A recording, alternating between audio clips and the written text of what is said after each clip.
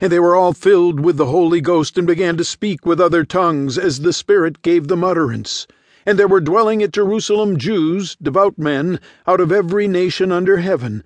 Now when this was noised abroad, the multitude came together, and were confounded, because that every man heard them speak in his own language.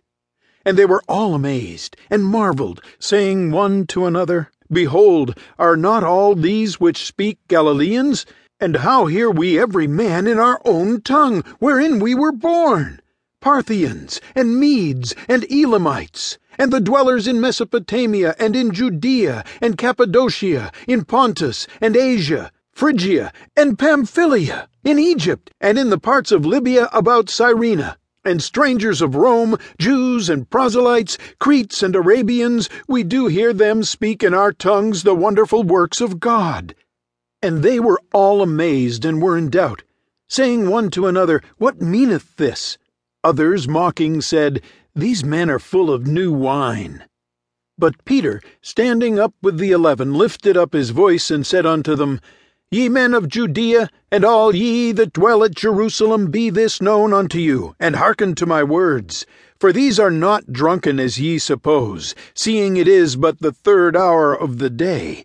But this is that which was spoken by the prophet Joel. And it shall come to pass in the last days, saith God, I will pour out of my Spirit upon all flesh, and your sons and your daughters shall prophesy, and your young men shall see visions, and your old men shall dream dreams. And on my servants and on my handmaidens I will pour out in those days of my Spirit, and they shall prophesy. And I will show wonders in heaven above, and signs in the earth beneath, blood, and fire, and vapor of smoke. The sun shall be turned into darkness, and the moon into blood, before the great and notable day of the Lord come.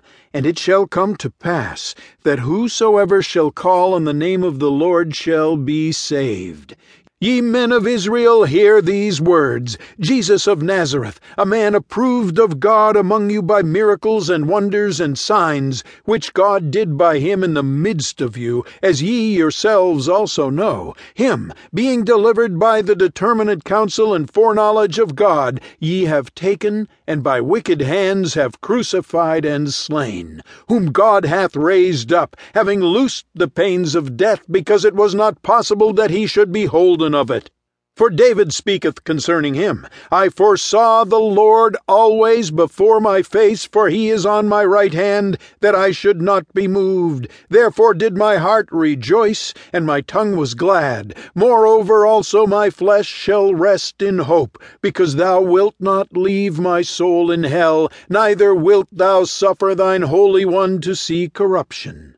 Thou hast made known to me the ways of life. Thou shalt make me full of joy with thy countenance. Men and brethren, let me freely speak unto you of the patriarch David, that he is both dead and buried, and his sepulchre is with us unto this day.